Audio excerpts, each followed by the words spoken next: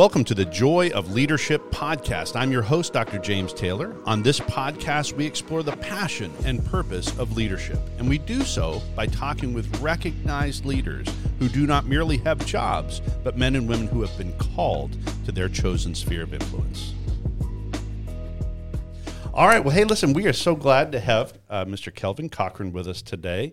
And Kelvin has a remarkable story, and I can't wait to dig into the story. Senior Vice President of Human Resources and Faith Initiatives for one of my heroic places, the Alliance for Defending Freedom.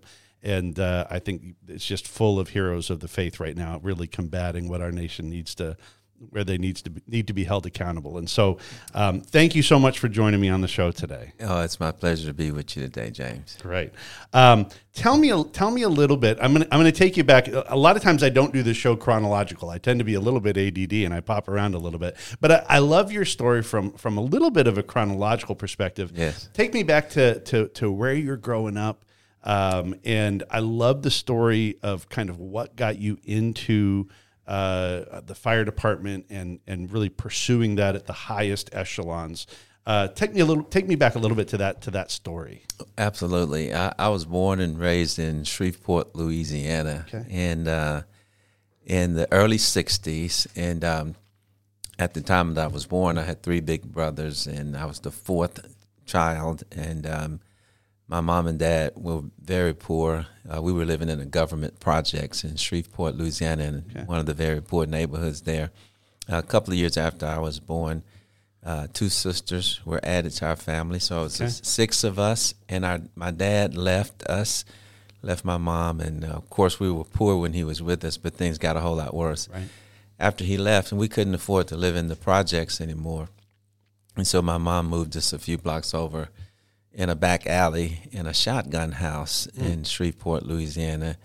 And it was that period in my life at 5 years old that things just began to, just stay in my heart and in my mind. One of them was that poverty was just terrible. Mm-hmm. And I knew as a 5-year-old kid that I didn't want to be poor when I grew up.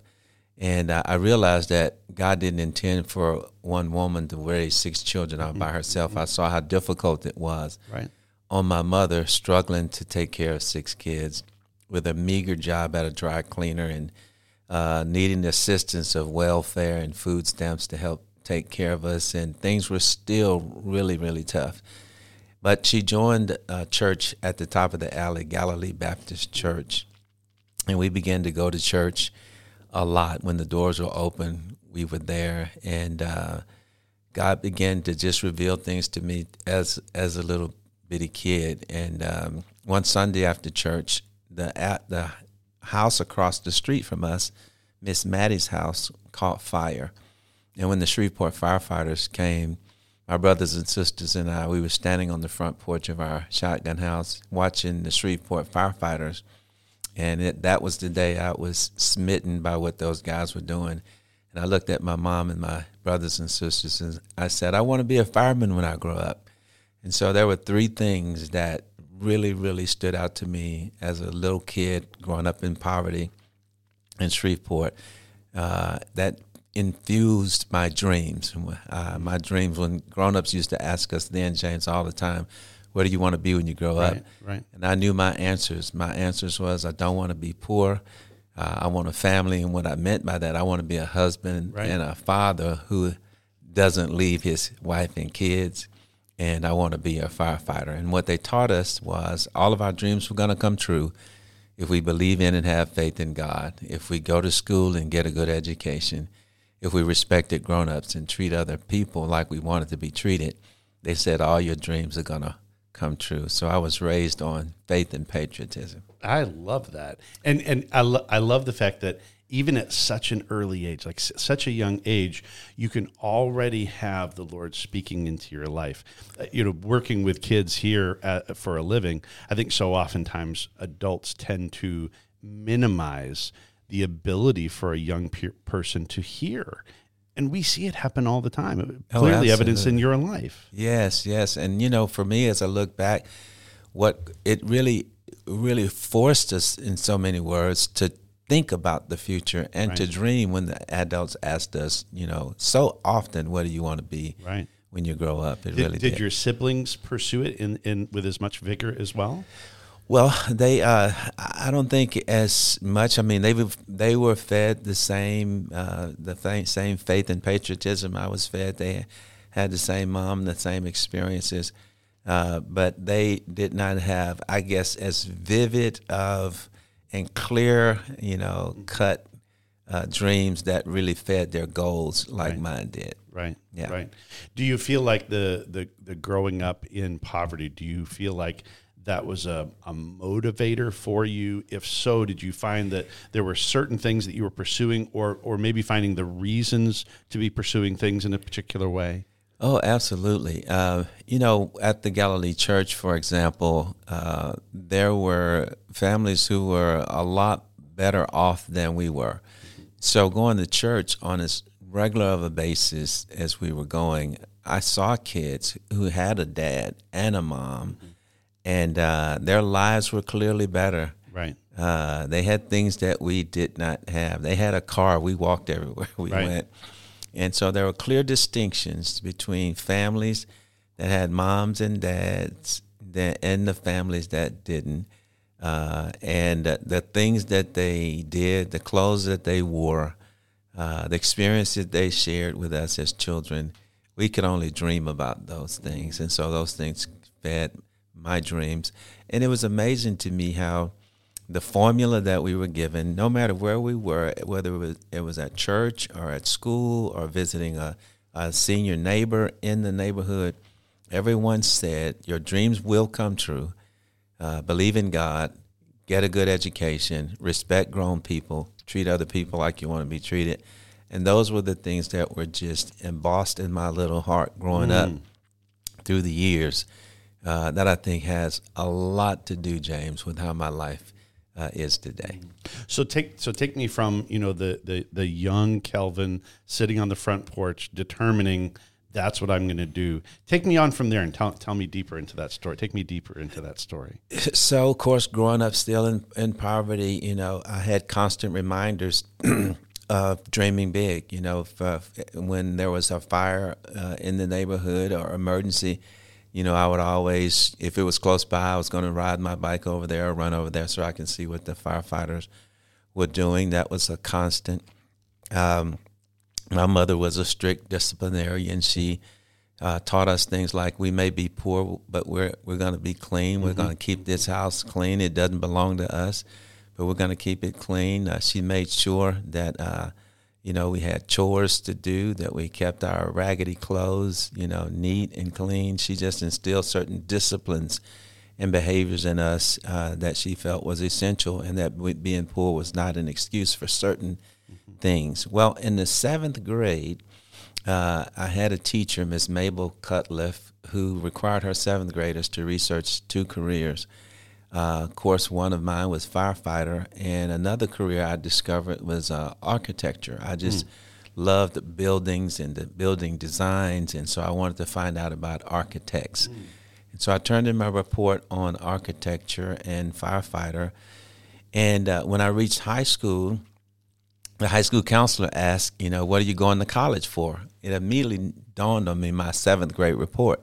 Firefighters didn't require college education, but architects did. So the way she framed the question, my response was, I'm going to college to be an architect. So she laid out for me 4 years of courses that I would need to take to be a successful architecture student. And I took at the beginning of high school. At the beginning of high school. I love that. Wow. Yeah. She was an amazing counselor. And Miss Velma Hudson was the 9th grade counselor. And I took all her advice except for the math classes. So I waited all the way through high school, taking the minimum level of math. And when I reached college at Louisiana Tech University, at the end of the first year, my grades was suffering because of the math classes. Okay. It's not doing good. And then the next fall quarter, I was out on academic suspension because of the math classes.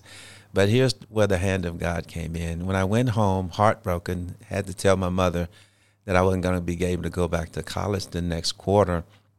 she said to me, well, you're not just going to lay around here. You need to find a job. And so it dawned on me I need to pursue my first love, and I put in an application for the fire department. Fantastic. And I got hired on the Shreveport Fire Department. And then you climbed up there pretty quickly, right? Yeah, the favor of God was on my life. It was challenging because I was one of the first African Americans on the Shreveport Fire Department. And in those days, it was difficult because there was outward resistance from the city to hire black firefighters and female firefighters. And so coming in as that early group of initial African Americans, it was difficult. Racism, racial slurs, practical jokes that would just break your heart to hear about. But I was faithful and focused. I remember what I was taught as a little kid. You got to have faith in God. You got to respect the authority of the Shreveport Fire Department. You got to treat the other firefighters like you want to be treated, no matter how they treat you. And you got to educate yourself on the job. That was my focus, James. And because of I never lost focus, the favor of God was on my career. In 4 years, I became a captain. It usually takes 12 to 15 years. In 10 years, I was an assistant chief. It usually takes about 22 to 24 years. With 18 years on the department, I became the fire chief of the Shreveport Fire Department, the youngest ever and the first African American. Wow. And every step along the way on those promotions, there were challenges along the way. It was not like a cakewalk, because when you're one of the first African Americans in a predominantly white male institution like the fire service, your promotions are not celebrated along the way. But that never discouraged me. It never gave me a mean or hardened heart. I just stayed focused. And so making it to the top had its challenges, being the youngest and first African American fire chief. But God blessed me. We had 8 years of just tremendous public safety success in the department that drew the attention of the city of Atlanta. So I was at the pinnacle of my career, serving as the second vice president of our international association, called the International Association of Fire Chiefs, moving up the ladder, and I was going to ultimately be the president of the International Association of Fire Chiefs.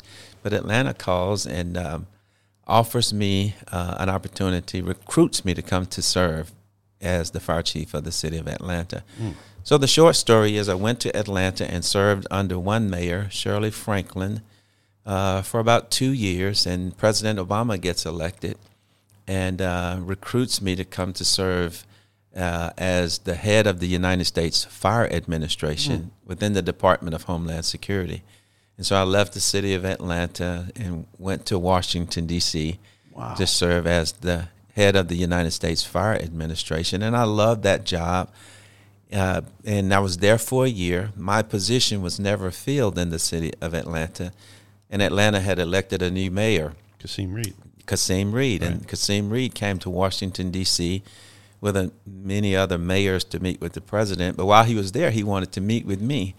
And he informed me that he hadn't filled the position and that he wanted me to come back and retake my post. And so but the president allowed me to resign, and I went back to serve as the fire chief of the city of Atlanta for the second time.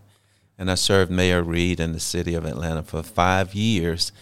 We did tremendous things with public safety and raising the fire department's insurance rating to Class 1, lowering fire deaths, historical markers in the city of Atlanta. But while I was serving faithfully the city of Atlanta, in my government position, I was faithfully serving God, in my church and throughout my life.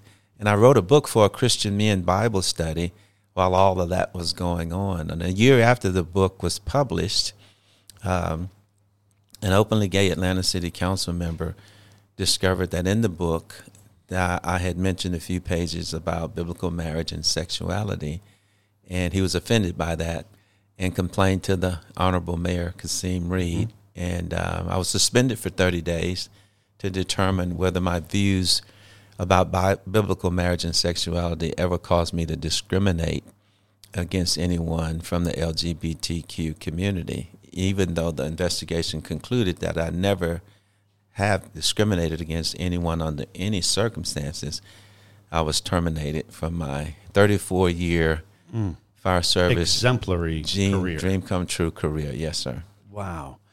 And so, and I'm now I've got to stay on this story here for a little bit of time. So when this takes place, at what point in time does Alliance for Defending Freedom step in where they hear about your story? Yeah, that's a great question because, during the 30-day suspension, I was so confident that the investigation was going to conclude exonerating me and I would be reinstated, that I never thought I would need any legal representation. There were many law firms reaching out to me, offering their services for support, but I would turn them down because I said, thank you, but no thank you. I'm not going to need any legal services. Well, near the end of the 30-day suspension, there was a pastor, Bishop Garland Hunt, who was also an attorney who knew about Alliance Defending Freedom. And he introduced me to an allied attorney of Alliance Defending Freedom, a lawyer by the name of Jonathan Crumley. And so out of respect for Bishop Hunt, a pastor, I decided I would meet with him and Jonathan Crumley. And they introduced me to Alliance Defending Freedom and shared with me their ministry of legal services and what they do. And I was saying to those guys, hey, thank you guys, but I'm not going to need it. I go back to work next week. The suspension is over. Right. I'm going to be reinstated. And you're probably fairly close with Kasim Reed. Yeah, I mean, he was like to me. We had a very formal professional relationship, but I loved him like he was a little brother, to be quite honest with you. I respected him highly. He was just such a great leader for the city, in so many other areas that I just never thought something like this could come from him. So I would consider that we were close. I loved him like a little brother. But the attorney, Jonathan Crumley and Bishop Hunt, said, hey, it would be just great for you to have a plan B. And I said, well, if I'm not reinstated, I'll give you guys a call back. We'll go down this legal path with Alliance Defending Freedom. And so the next week I went back, and sure enough, they reported that the investigation found no evidence of discrimination. However, I was going to be terminated anyway because of the challenges that the whole issue caused for the mayor. And so I was terminated on the spot without any recourse. And was their primary argument in regard to this the fact that you took this stance, or that the book had been given out? Is it just the stance that was the issue, or was it just sheer politics? Yeah, well, let me put it this way.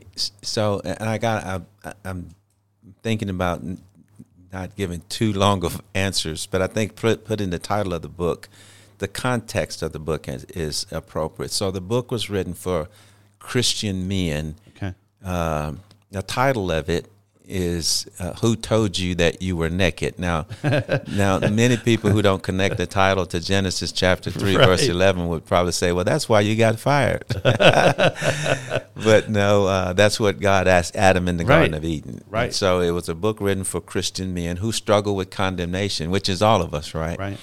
And but a few pages in the book, I dealt with some of the most prevailing sexual sins that Christian men still struggle with today, absolutely. and sex is one of them. Right. And so in explaining why God created sex and that he created them male and female, and the two shall become one and one flesh, and, leave the father and mother and cling, the whole biblical story of sex and sexuality and marriage. And so that's what offended that topic, biblical marriage, biblical sexuality, in our current cultural context, is fighting words in the marketplace.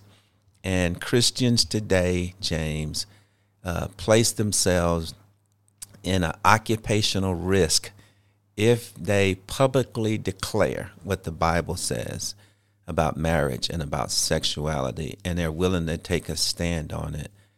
It really today is an occupational hazard for believers. And it's just crazy that, it's amazing to me how quickly this has changed. Yes. You know, that we're watching just in the last few years, the idea of gender fluidity would not have even been something that would have been discussed just 3, 4, 5 years ago. Yes. And now that is a major point of contention, something that really is being driven by society at large. I mean, it's so intriguing to see how quickly this has happened. Yes, sir. You know, so it's just absolutely fascinating. I'm intrigued. It's like there's this theme that has run through your life that I as I was doing prep for the show today, it's like this idea of doing the right thing no matter what, even when it's hard. Yes, sir. That you see, like, I love how you worded it at the beginning to say you were given this idea of this formula, you know, Yes. Do the right thing, you know, love people around you, be kind to folks around you, get an education, work hard.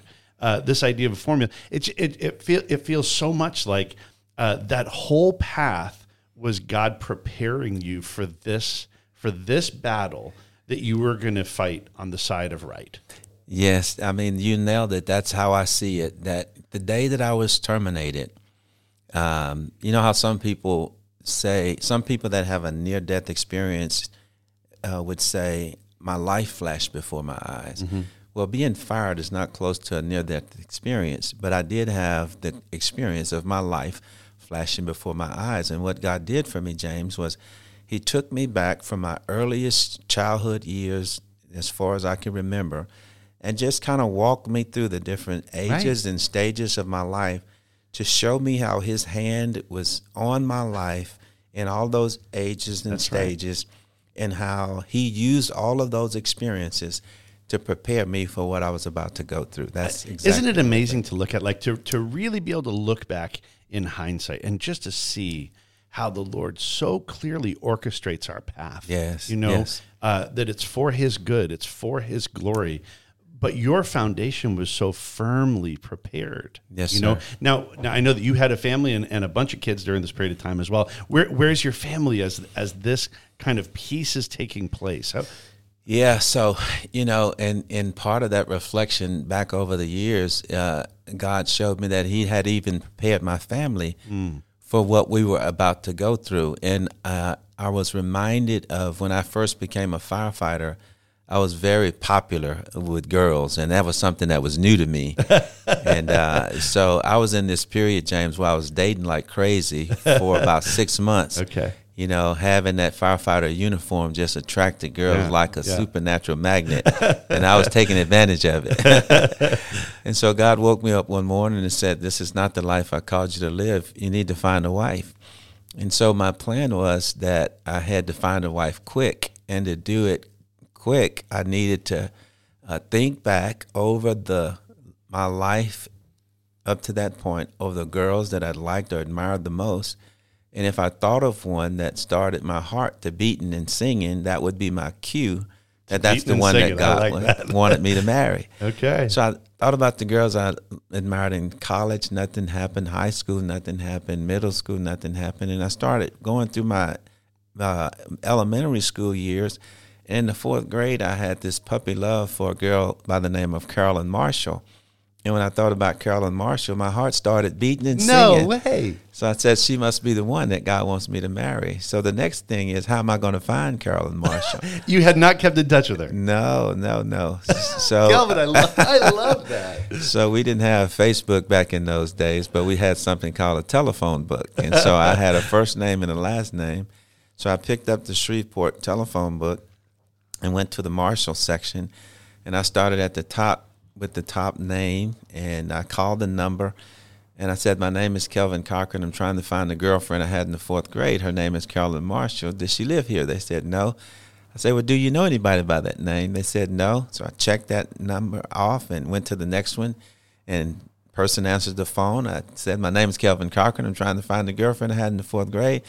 Her name is Carolyn Marshall. Does she live here? They said, no. I said, well, do you know anybody by that name? They said, no. I went through the whole list, James, and nobody I said. thought for sure you were going to tell me like her dad's name was Zachary or something. Yeah.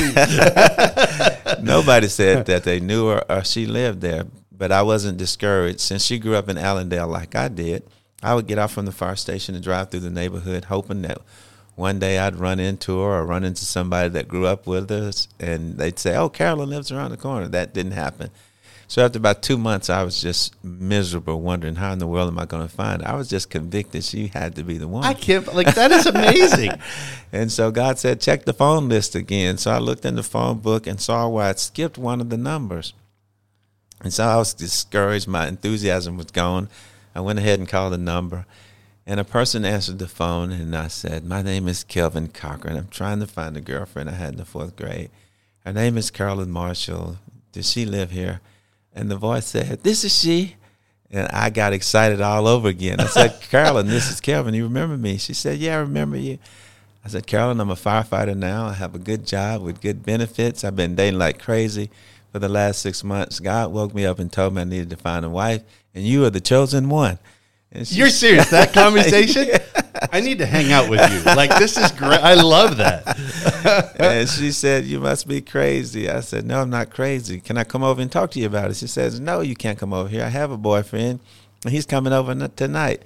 I said, Carolyn, you got to let me come over. God said, you're going to be my wife. We're going to have a wonderful life. We'll have beautiful children and a nice home. You'll never want for anything. And I was barely making above minimum wage. And so I guess her boyfriend at the time never whispered those sweet nothings in her ear, because the next thing she said was, he'll be at work tomorrow night. And so I said, can I come over tomorrow night? And she said, yes. So the next night I went over. It was cold January night. She was still living with her mom in the projects. She made me a cup of hot chocolate, came back to the kitchen table, and I knelt down on one knee and said, Carolyn, would you marry me? And the first time, just coming over. Yeah. Unbelievable. Next thing she said was, Mama, you got to come in here. So she called her mama in, and she said, this is Kelvin. And I hadn't seen this boy in years. We were in the 4th grade together. And I talked to him last night and let him come over the night, and he just asked me to marry him. So I explained to her mom I wasn't crazy, asked for her daughter's hand in marriage. And 6 months later, we got married. And last summer, we celebrated 40 years of holy matrimony. Praise God. That is unbelievable. That has got to be the best story I have ever heard about somebody asking to marry. That is just fantastic. But here's where the preparation comes in, and all bachelors beware. When you skip dating and courtship and you start off with engagement and get married within 6 months, you're going to have some sufferings along the way in your relationship. Right. But when your marriage is rooted in Christ, that's right. Christ used the sufferings in developing our families to build up and strengthen our families for facing a fiery trial, like being terminated from your childhood dream come true job. For you to be locked in step because of Christ. Right. And not only was my wife strong enough to handle it, my young adult children, they went through their challenges with their friends and their employers because their dad was this public guy, you know, who was fired for what he believed about marriage and sexuality, and God strengthened them and our entire family to endure the fiery trial. Wow. And it's just, I love it. I mean, it really is that theme of just doing the right thing no matter what. Now, I've got to say, just because I'm like this curious person who's always, I want to be in the conversation when Carolyn has to tell her boyfriend that there's a guy who I just met, by the way, we're getting married. Like that's the conversation I want to be in. That would be a riot. And how many kids do you all have? We have 3. 3 kids. That is great. Kids. My wife and I, we're coming up on 30 years this year, so you have us by 10. Okay, so great. That is just great. And just to be in lockstep for it. Okay, so now I needed to know that part of it. I didn't know it was such a great story. That's going to be a story I'm going to repeat so many times. I'm like a collector of stories. So, but now take me back to the actual. Now the firing has taken place.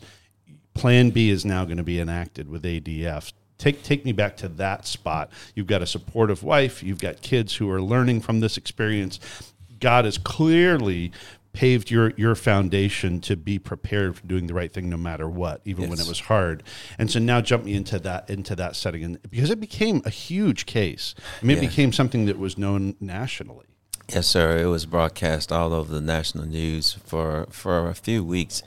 But then comes along this Christian law firm, Alliance Defending Freedom. I love it that ADF does not refer to itself predominantly as a law firm, but a Christian ministry, and who has sons and daughters of God who practice law. They know the Word of God, and they know the law, and they live it out every day in the ministry.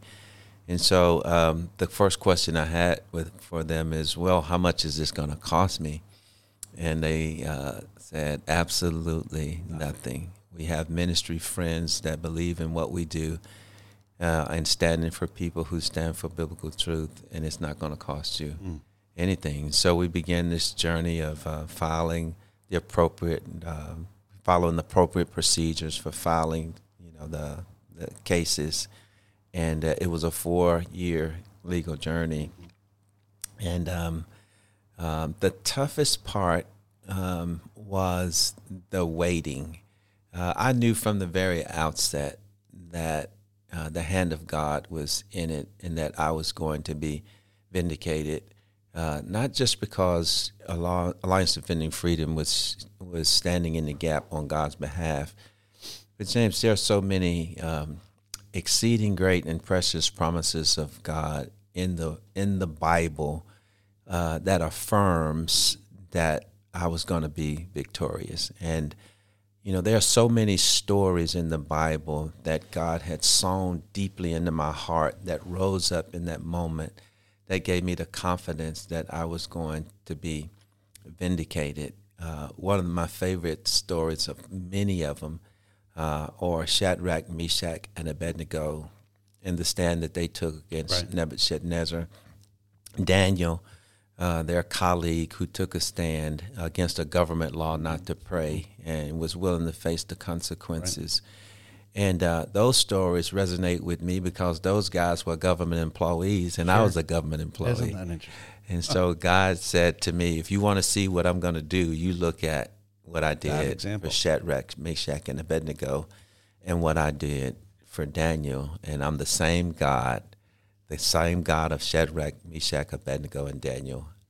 You know what I love about that passage of Scripture, too? Like, one of my favorite things is that when Daniel knows he's in trouble, he knows that they're out to get him. And it says that he goes to his house, he goes to his upper room, and he opens the windows. Yes. And I've always, every time I'm going through Scripture and reading Scripture, I'm always kind of making a movie in my head. But I think here he's on the second floor. He's praying with the windows open, which means that you have these people who are out to get him, and they must be on the roof of the building next door. That they are eager to. But what I love is that it would have been so easy for Daniel to go back to his house and to pray and to not open the windows. Yes, it would have been easy for him to still pray, but to not be bold in his pursuit of what is right. Right. And instead, he opens the windows. Yeah. And I like that simple act. He knew where it was going to go. Mm-hmm. He knew that his accusers were either on the roof next door or somewhere with a clear view of him, right? He knew it, and yet he still pursued it. He still walked into what was right. Yes. He didn't just exercise his faith, he exercised it with boldness. Yes. And that's really what you step right in with, that same model. Yes, yeah. And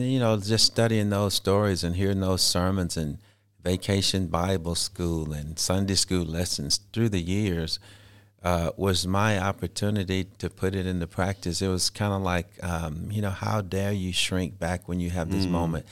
I've discovered that when God, first of all, James, that God always prepares his sons and daughters for those fiery trials.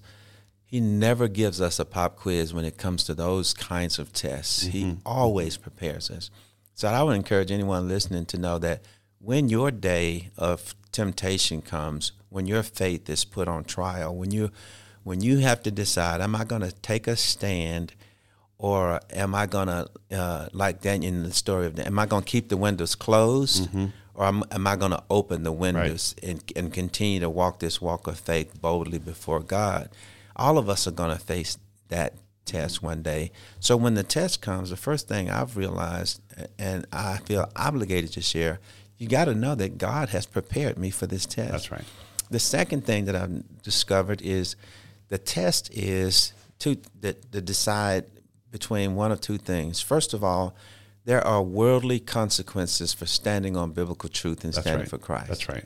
But the other side is there are kingdom consequences for standing on biblical truth and standing for Christ. And the kingdom consequences are always greater than the worldly consequences. So we've got to decide as sons and daughters of God, am I going to yield to the fear of the worldly consequences if I stand on biblical truth, or am I going to stand on the faith in the kingdom consequences that God has promised. That's right. That's the test. That's right. And really in our society, we need more men and women who aren't just going to kowtow to the pressures around them, but they're also not going to go up to the room and keep the windows shut. Say, well, hey, I still prayed. Yes. I still did my thing, Right. but we need men and women who are going to be bold, and not in an angry way, not in a hostile way. I think sometimes people are so nervous to practice their faith because they think somehow everyone is going to be against them. The truth of the matter is, if we present it in a godly and kind and loving fashion, in most situations, people are actually fairly receptive to that. But in some situations, they won't be, and you better be prepared. And better be to stand prepared for what's right. For it. Absolutely right. And it's just so true that all things work together for good to them that love God. That's right. And God uses, my experience taught me that with all the public attention that was brought to my case, that God was putting me on public display so that he would be glorified. It had nothing to do with me. It had everything to do with God. Yeah. And that when we don't embrace the moment as this is my opportunity to glorify God, we have a tendency to think about our personal consequences rather than thinking about glorifying God. And it's all about putting God on display and glorifying God. When Jesus confronted Saul on the road to Damascus, Jesus said, why are you persecuting me? What we should learn from that experience, James, is that when we are persecuted for standing on biblical truth and standing for Christ, Jesus takes that personally. He says, it's me that's being persecuted and not you. And Jesus knows how to defend his own name. It's not our name on the line. It's Jesus' name on the line. And he has a track record of defending his name pretty well. And he's going to receive honor. What I love, too, is that he's going to give honor. I was in my personal devotions over the weekend in one of my favorite passages of Scripture in Acts with the stoning of Stephen. And you know what hit me, and I was teaching in a group of guys on Friday morning, but what hit me about that passage was in that section of Scripture, Stephen looks up to heaven. He says, first of all, Father, don't hold it against them. And basically, I'm coming with you. I'm coming to you, which is echoed the exact same sentiments that Jesus echoed on the cross. Yes. But in there, it says that he viewed into heaven, and that it says Jesus was standing at the right hand of the Father. Right. And it's the only time in Scripture when there's about 4 or 5 other references, the only time Jesus is ever standing. And I've always looked at that as the idea that Stephen is literally giving up his life to do the right thing no matter what. Stephen's only charge was that he was taking care of widows and orphans. He was in charge of the distribution of food. But his real thing was that he pursued Christ. But there, Stephen, in total humility, total courage, but also total boldness, he literally gives up his life for the pursuit of the cross. But I love the fact that Jesus is standing, and that standing is an honor that Christ is also honoring. He's going to be your rock during that hard time, but he also recognizes that he's shoring you up and honoring what you've done as well. And really, the Lord, your case was a national case. It got a lot of press. Really probably all over the world, I would imagine, but I know that in the U.S., certainly it was a big case. Did it provide other opportunities, other springboards for you to share the gospel and for you to have a lived-out faith because of that? If so, what did those look like? Oh, my God, yes. I mean, that book, that self-published book, Who Told You That You Were Naked, it began to sell, off the charts. I mean, it just began to sell and sell and sell. It opened up so many ministry opportunities for me to minister to men at men's conferences and men's breakfasts. I was just traveling the country doing that a lot. I shared my testimony at the Georgia Baptist Executive Board meeting right after I was terminated, and the executive director at the time challenged all those pastors, about 200 of them. He said, I want one of you pastors to have Kelvin in your pulpit on Sunday sharing his testimony. And for about 6 months, all over Georgia, I was sharing my testimony in somebody's church on a Sunday morning.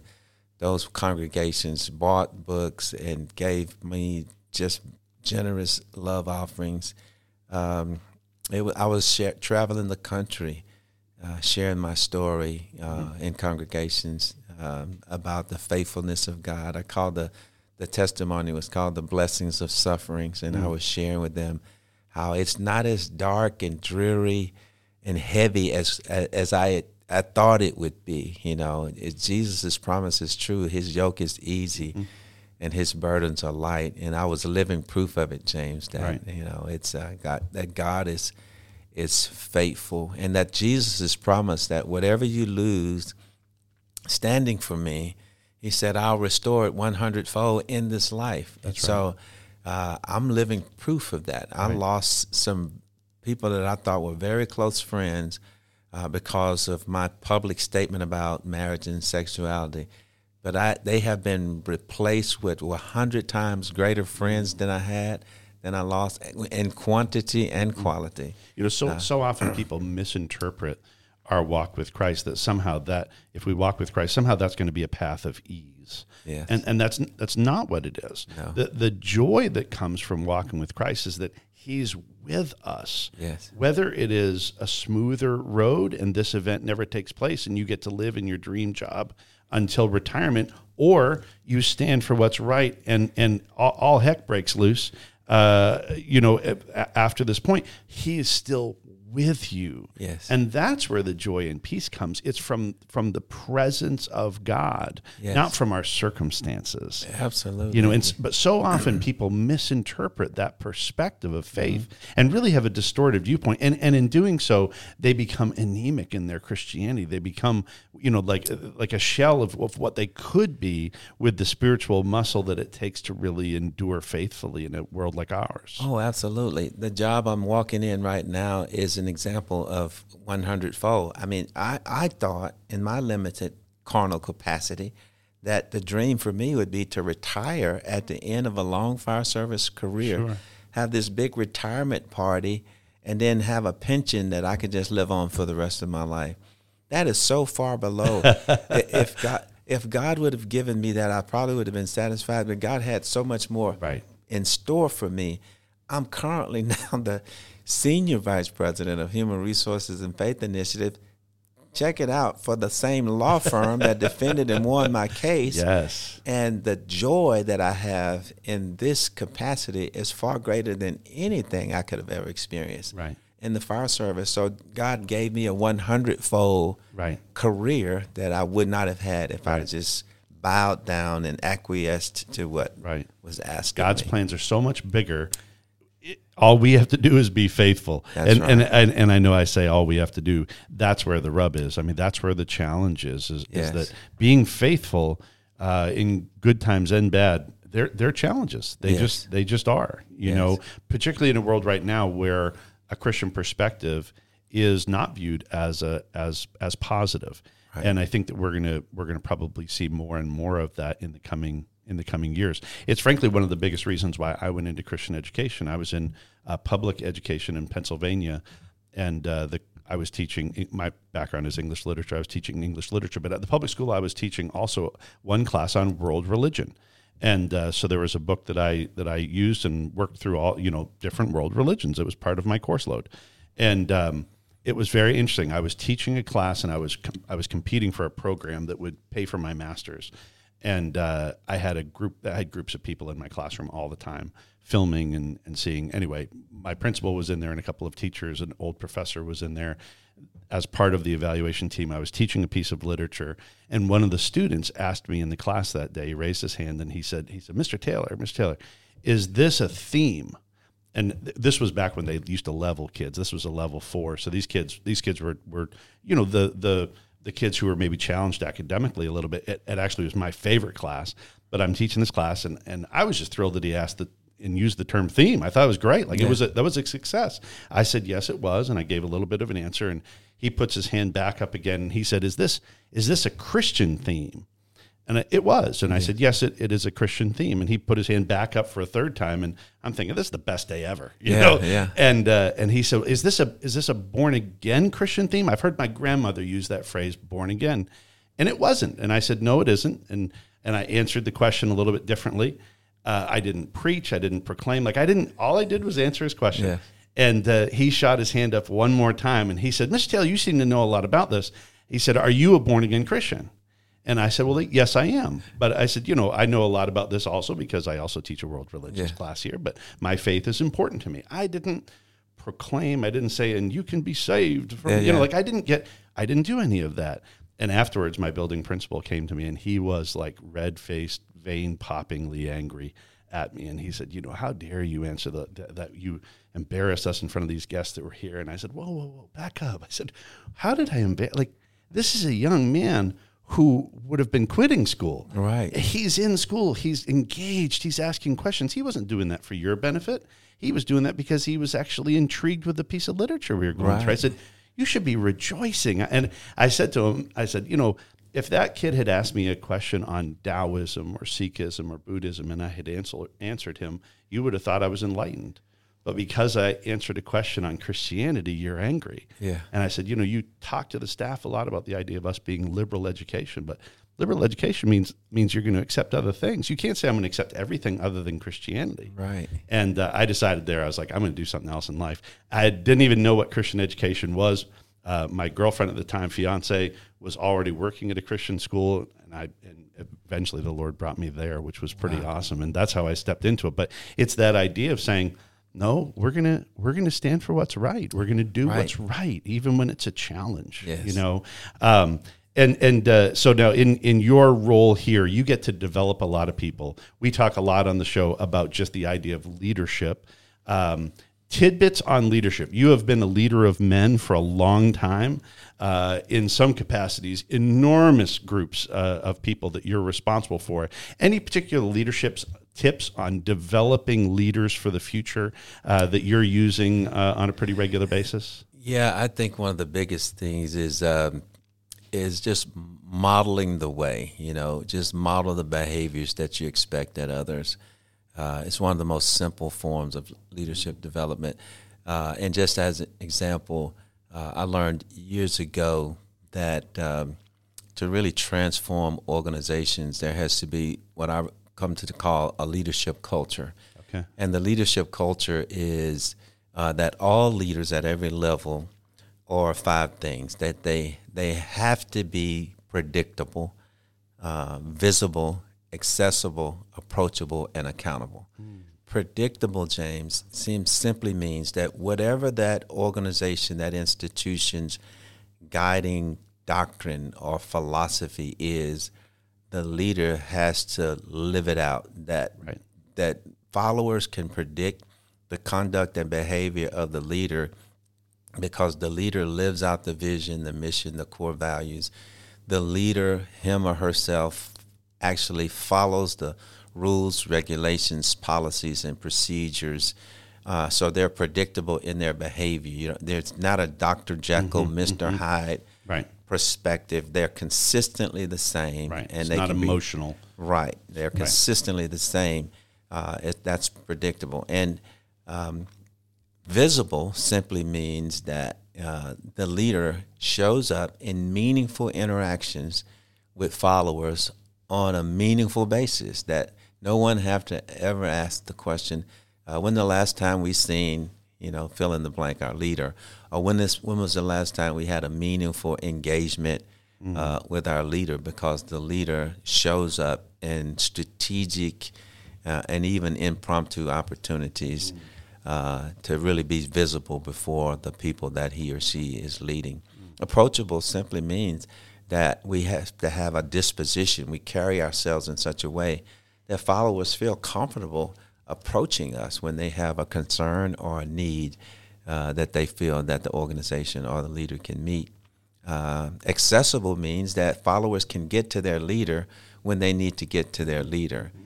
In some cases, when leadership there's in the fire service, there was this philosophy that what happens in the firehouse stays in the firehouse. What went along with that was if a house captain or the fire captain could not meet the need of the follower, sometimes they felt it was an indictment against their leadership to allow the follower to go a next level above them to see if that leader could help meet their need.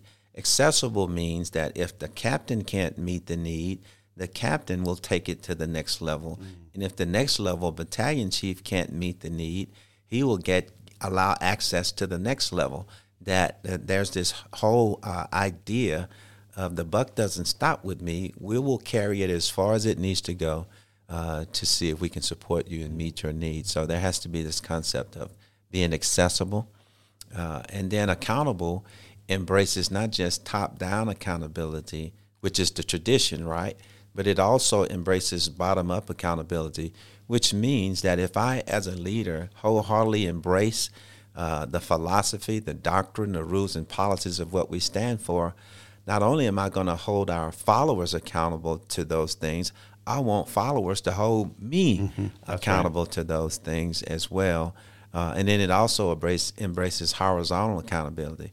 Horizontal accountability, James, is simply the principle that peers can solve problems at their level if they simply address it with one another, as opposed to carrying it up to the next level. So those are some things that I believe shapes the leadership culture. They have to be demonstrated by the leader, of course, but cascades down to all leaders when the leader models those things on a regular basis. And each one of those hold biblical precept as well. They all of those. Yeah, that's usually my bottom line. Jesus is all of those things. He's predictable, visible, accessible, approachable, and accountable. That's right. Absolutely. I love the fact that throughout your story, God was preparing you for this. I love that fact that he has been faithful to you. You had the opportunity as a young boy to say, I'm going to do the right thing no matter what, as a young man, as a leader, as an increasing leader, as a remarkable success at the upper echelons of your career. And that faithfulness has been developed every step of the way through our God. Yes. And I also love the fact that God returned your faithfulness with his abiding faithfulness. Yeah. It's such a great lesson for us. And frankly, we need more men and women who are willing to take risks with their faith, to do so with kindness and love, but to still step into those unknowns. So, Mr. Cochran, it has been such a privilege to have you on the show today. I love the story. The story of you and your wife is going to ring in my ears forever. I absolutely love it. And I just love the fact that God has really made you a faithful man, but also returned it with faithfulness. Thank you so much for being on the show today. It's been my absolute pleasure. Thank you so much for having me on the show. Thank you so much. We have been overwhelmed with the glowing response to Season 1 of the Joy of Leadership podcast. Thank you to our faithful listeners for tuning in every week. And thank you for telling your friends. And thank you even more for liking us on YouTube or wherever you receive your podcasts. While we are blessed to have faithful listeners in every section of the U.S., our biggest cities being Atlanta, New York, Seattle, and even Wichita, Kansas, we have been surprised by the global impact of the podcast. We are literally reaching thousands around the world with faithful weekly listeners in Canada, Kenya, the Netherlands, and even Sri Lanka. We are humbled by God's favor on our program as we encourage others to keep Christ in the center. This show could not take place without the expertise and brilliance of our producer, David Bell, and our director, Blake Pace. Boldly lives at the intersection of vocational success and spiritual courage. Email us at thejoyofleadership@gmail.com. Thank you for being a faithful member of the Joy of Leadership podcast family.